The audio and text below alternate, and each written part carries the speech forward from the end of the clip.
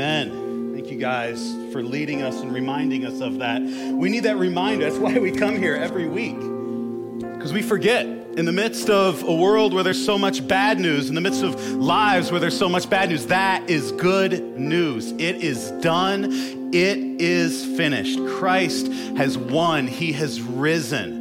He's brought us to himself. And so we're so thankful that you guys are here to worship with us today. My name is Josh. I'm one of the pastors here, and so glad that you are worshiping. Whether you're here with us, whether you're watching online, thank you guys for being here today. This is one of the most exciting Sundays we've had since I've been here, because today we get to celebrate baptism. We're in the midst right now of a series called The Resurrection Life. And so what we're doing as we walk through this series is we are looking at key passages in the New Testament that talk about how what Jesus did for us 2,000 years ago and half a world away changes everything about how we live in the here and now. So it's not just something that we believe happened back there, and the resurrection isn't just something that we believe is going to happen in the future, but it changes everything for us right here and right now. And baptism, which we're going to be looking at today, is a vivid portrait of that reality. Baptism, which we're going to celebrate, is kind of like a painting.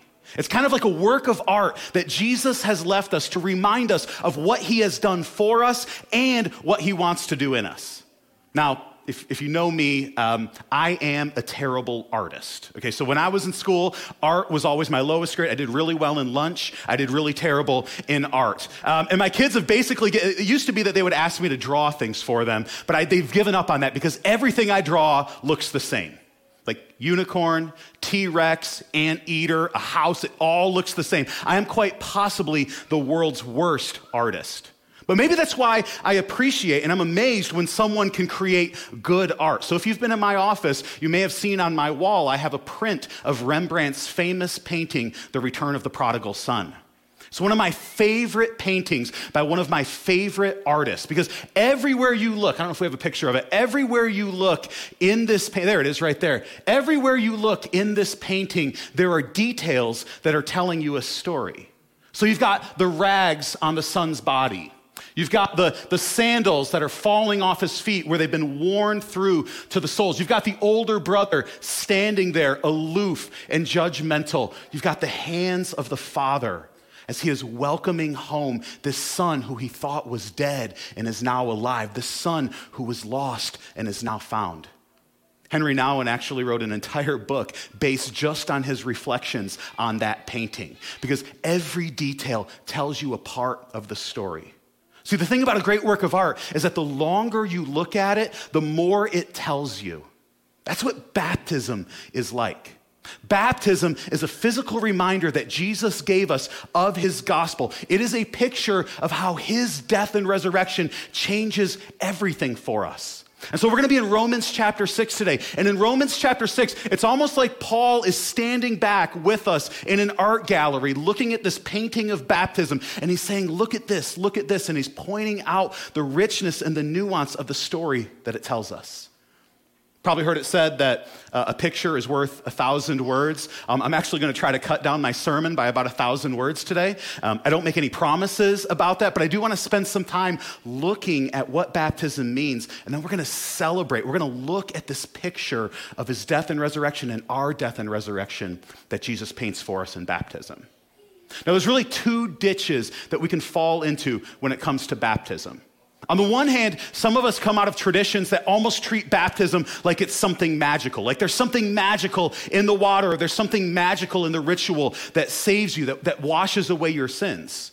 And that's not how the Bible treats it. The Bible is clear that we are saved by grace alone, through faith alone, in Christ alone. And no religious ritual that we perform, no religious ritual that someone else does for us makes us right with God. And so that's one ditch that we can fall into. But I think that probably for many of us, at least in Protestant circles or from Protestant backgrounds, we tend to fall into the opposite ditch, where we don't take it seriously enough. We treat baptism like it's some kind of optional add-on to the Christian life. So it's a nice thing, it's cool if you want to do it, but it's really no big deal. That's actually not the way that the New Testament talks about it. According to the Bible, God saves us by grace through faith. But in the New Testament, baptism and saving faith always go together. They're always linked. They're part of following Jesus. Baptism is assumed all over the New Testament.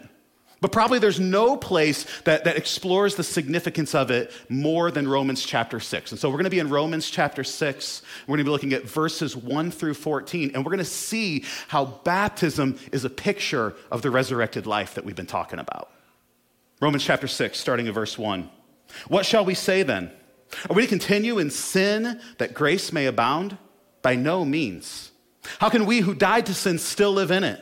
Do you not know that all of us who have been baptized into Christ Jesus were baptized into his death? We were buried, therefore, with him through baptism into death, in order that just as Christ was raised from the dead through the glory of the Father, we too might walk in newness of life. For if we've been united with him in a death like his, we shall certainly be united with him in a resurrection like his, knowing that our old self was crucified with him, in order that the body of sin might be brought to nothing, so that we would no longer be enslaved to sin. For the one who has died has been set free from sin. Now, if we have died with Christ, we believe that we shall also live with him. We know that Christ, being raised from the dead, will never die again. Death no longer has dominion over him. For the death that he died to sin once for all. But the life that he lives to God. So you also must consider yourselves dead to sin and alive to God in Christ Jesus.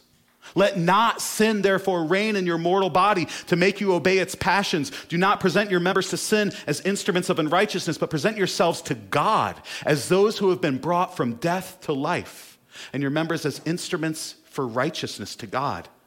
For sin shall have no dominion over you, for you are not under law, but under grace. Let me ask you, have you ever asked God to give you a sign? Like ask God, just give me a physical sign. Give me a sign that hope isn't lost.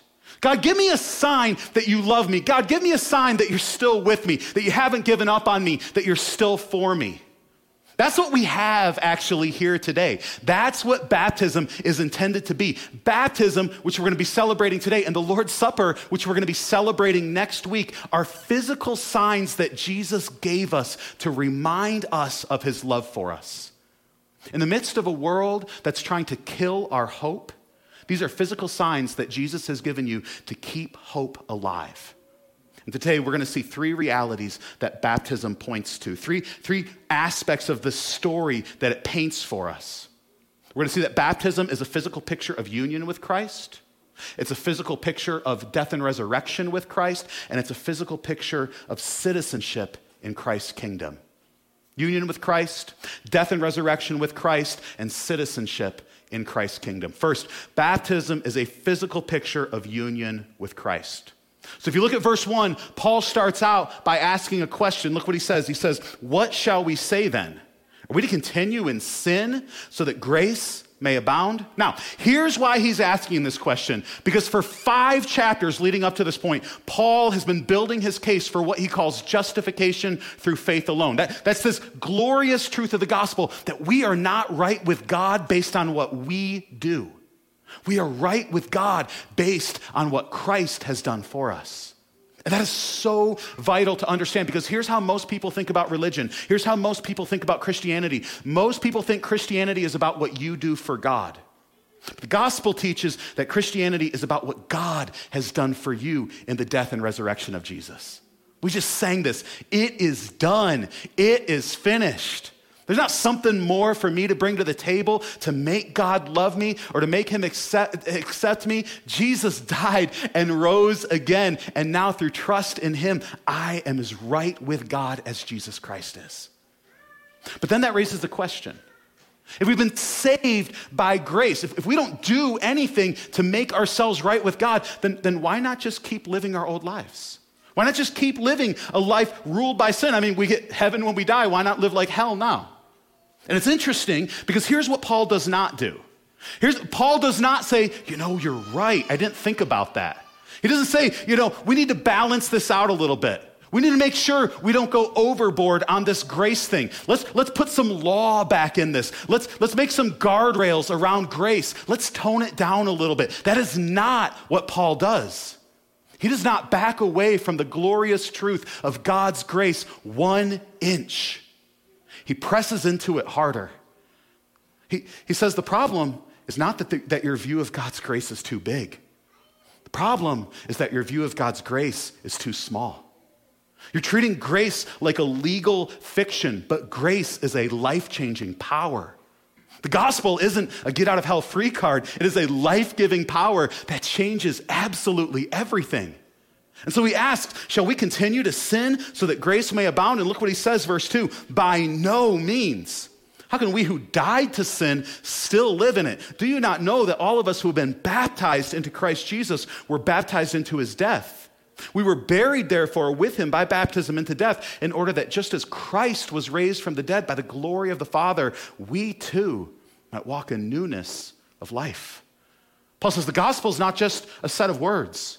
It is a life-changing power. The death and resurrection of Jesus isn't just something we believe. It's something we live. And then it's fascinating what Paul does here. He points us to baptism. He says, remember what your baptism tells you. He says, you were baptized into Christ. You are in him. The New Testament, as many of you know, was originally written in Greek. And the word baptize is just a Greek word that literally means to immerse. Now, there are some traditions that do baptism differently, and we don't have time to get into all the reasons for that today, but this is why we practice baptism by immersion here. This is why we're gonna immerse Rebecca in just a few minutes, because baptism paints us a picture. When you're immersed into the water, it's a reminder that you've been immersed into Christ. Thankfully, we pull you back out. We don't keep you immersed in the water, but the point is still the same. You're immersed into Christ. Your life is in him. If you read the New Testament, the primary way that it talks about Christ's people is that we are in Christ. You know how many times the word Christian shows up in the New Testament? 3 times. 3 times. The phrase in Christ shows up at least 164 times. We are in Christ. We are organically connected to him. Our life is found in him. He's not just our teacher. He's not just our king. He's not even just our Lord or our God. He is our life. We are in him. Galatians 2:20, Paul says it this way. He says, I have been crucified with Christ. It is no longer I who live, but Christ who lives in me. And the life that I now live in the flesh, I live by faith in the Son of God who loved me and gave himself for me. And so if that's true, if I am in Christ and Christ is in me, if he is the source of my life, if I am so united to him that his life is my life, then that will necessarily change the way that I live in the here and now. That's the reality of the life of faith. It's not just a theological or a philosophical idea. It's the very life of God coursing through our veins. And that changes everything. And what specifically is it about being united to Christ that gives us life? It's the fact, Paul says, that we have died and we have risen with him. That's the second reality. Baptism is a physical picture of death and resurrection with Christ. We go down into the water, symbolically dying and being buried with Christ. We come back out of the water, symbolically rising with Christ. Now, obviously, we don't physically die when we're baptized, but that actually was a reality for many of the early followers of Jesus. And it is still a reality for many of our brothers and sisters around the world. Baptism was a radically subversive act in the ancient world because baptism was a way of declaring Jesus is Lord. And if Jesus is Lord, then Caesar is not. And so baptism literally meant death. It literally meant execution for many of the early Christians. And it still literally means death for many of our brothers and sisters around the world. Like I can tell you personally stories of friends of mine who I've known whose own fathers have put bounties on their head when they identified with Christ through baptism. But they also realized Christ has died and Christ has risen again. And I have died and I have risen again with him. So even death can't ultimately hurt me. For many of our brothers and sisters, baptism means literal death, but that's not the reality for those of us in this room. So often, for many of us in this room, even after we become followers of Jesus, most things maybe stay the same, at least on the surface, right? Same jobs, same families, same address. So what does it mean that we have died with Christ? And there's really two things that this passage focuses on. Paul says baptism reminds us that in Christ we have died to the penalty of sin, and in Christ we've died to the power of sin. Let me show that to you. Verse 5. For if we have been united with him in a death like his, we shall certainly be united with him in a resurrection like his. We know that our old self was crucified with him in order that the body of sin might be brought to nothing, so that we would no longer be enslaved to sin. For the one who has died has been set free from sin. Now, verse 7 is fascinating. Paul says the one who has died has been set free from sin. Now, this Greek word here that Paul uses that's translated set free can also and is also often translated justified or declared righteous. And I think this is one of those cases where he intentionally chooses a Greek word that can be translated. It's a very nuanced word that can be translated a number of different ways, because what he's saying is that we have been justified by Christ's death. We've been declared righteous through Christ's death, but we have also been set free through Christ's death. We've been liberated from the power of sin through Christ's death. Jesus has set us free from the penalty of sin, and he has set us free from the power of sin. Jesus paid the debt for our sins. Jesus did the time for our crimes, and I am united to Christ. I am in Christ, so when Christ died, I died with him. The debt has been paid. The time has been served, and now there is no condemnation for those who are in Christ Jesus. No matter how ugly your past, no matter how sordid your past, no matter how sinful your past, no matter how messed up your past, or frankly, no matter how messed up your present, there is no condemnation for those who place their trust in Jesus' death and resurrection for their sins. And for those who are in Christ, it's not just that the penalty of sin has been paid, but it's that the power of sin has been broken. Verse 8, now if we have died with Christ, we believe that we will also live with him. We know that Christ, being raised from the dead, will never die again. Death no longer has dominion over him. For the death that he died to sin once for all, but the life that he lives to God. So you also must consider yourselves dead to sin and alive to God in Christ Jesus. Jesus has died. He has risen again. We died with him. We have risen with him. We will rise with him when he returns in the future. And that future changes everything about our lives in the here and now. So if that's true, then I got to ask myself the question, why don't I always experience that reality? Why don't I always live in that freedom? Why do so often we live hopeless, defeated lives? It's because we forget that reality. We forget what Christ has done for us in the past. We forget what Christ will do for us in the future, and so we lose sight of hope in the present. That's why Paul says what he says in verse 11. He says, consider yourself, think about yourself, get it into your head. I am dead to sin, but alive to God in Christ Jesus. Because if you want to change the way you live, you got to change the way you think. Paul says when temptation comes your way, he says, remember what baptism tells you. Remember, I died with Christ. I rose with Christ. His life is coursing through my veins. I am no longer a slave to those things that once enslaved me. When guilt or shame comes your way, he says, remember your baptism. Remember, Christ bore the punishment for my sins. He died in my place and rose again. He took my sin. He took my shame. He took my guilt. He took it to the cross and he took it to the grave and he buried it there. And I don't have any guilt left to carry. I don't have any shame left to carry because Jesus buried it. When fear or despair comes your way, he says, remember the truth of your baptism. Remember, I died with Christ. The worst thing that could ever happen to me already happened to me. I have already been crucified with Christ. And I have risen with him, and one day he will return, and he will wipe away every tear from my eyes, and he will set all things right, and he will make all things new. And in the words of Tolkien, everything sad will come untrue. Baptism reminds us of this world-changing good news of Christ's death and resurrection for us. And finally, baptism is a physical picture of citizenship in Christ's kingdom. Baptism is the naturalization ceremony for those who are becoming citizens of Christ's kingdom. Baptism is the way that we officially go public and we publicly renounce citizenship in the kingdom of darkness, and we officially declare allegiance to King Jesus. We announce, I am done trying to be my own king.